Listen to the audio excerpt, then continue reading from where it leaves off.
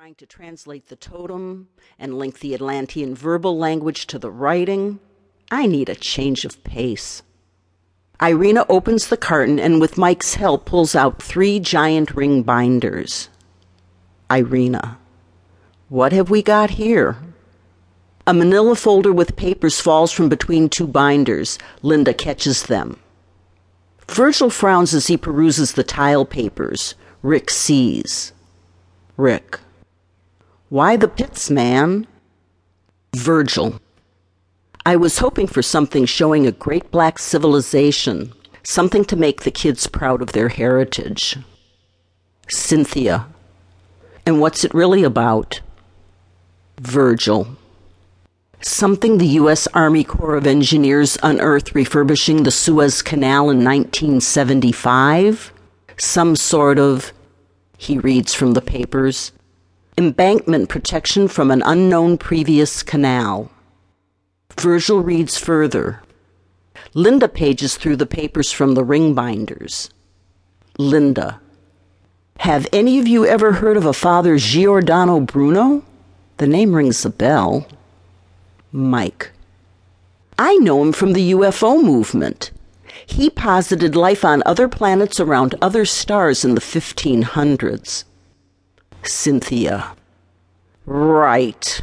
He was put to death by the church for believing the sun was just another star in the sky.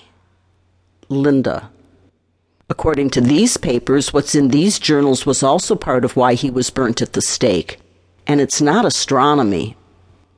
Irina, what's in there? Irina joins Linda. Linda, the father claimed the unexplained outbreaks of respiratory illness in the area were due to the rain, not the devil. Linda's comment catches Virgil's attention. Virgil, as far as I know, no one in the meteorological world has made that claim more recently. Colonel Byrd, there have been outbreaks after rains, even contaminated waters, but it's not an accepted vector for disease. Virgil, it's been argued rain sets up conditions for increased growth of organisms already in place by stirring up nutrients. Linda, but Irina, this needs translation. It's either Italian or Latin. Irina, compared to the work here, that'll be light reading. Virgil looks around the crate and hay the tiles sit in. Virgil, hey, I'm missing the last pages of this report, just when it was about to tell me why they were hidden. Virgil and then Mike paw through the straw around the huge tiles. Virgil finds nothing, but Mike shortly extracts an antique wood box. Mike opens the box and reveals a finely carved 10-inch wood figure of a majestic African.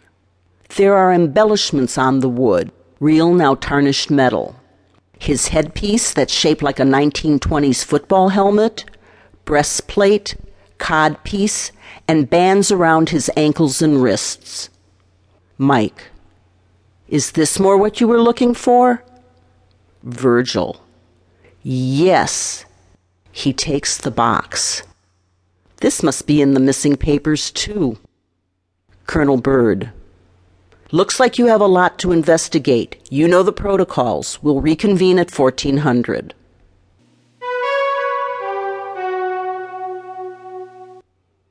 In Linda's office, also the library, Irina and Linda scan in pages from the ring binders on the large flatbed copier.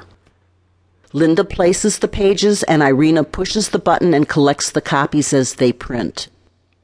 Linda, our infrared to visible setting is a godsend for these ancient documents. Irina, we're going to be at this for a while. Oh, look, diagrams and drawings. The 2 women look intently at the page they're inputting.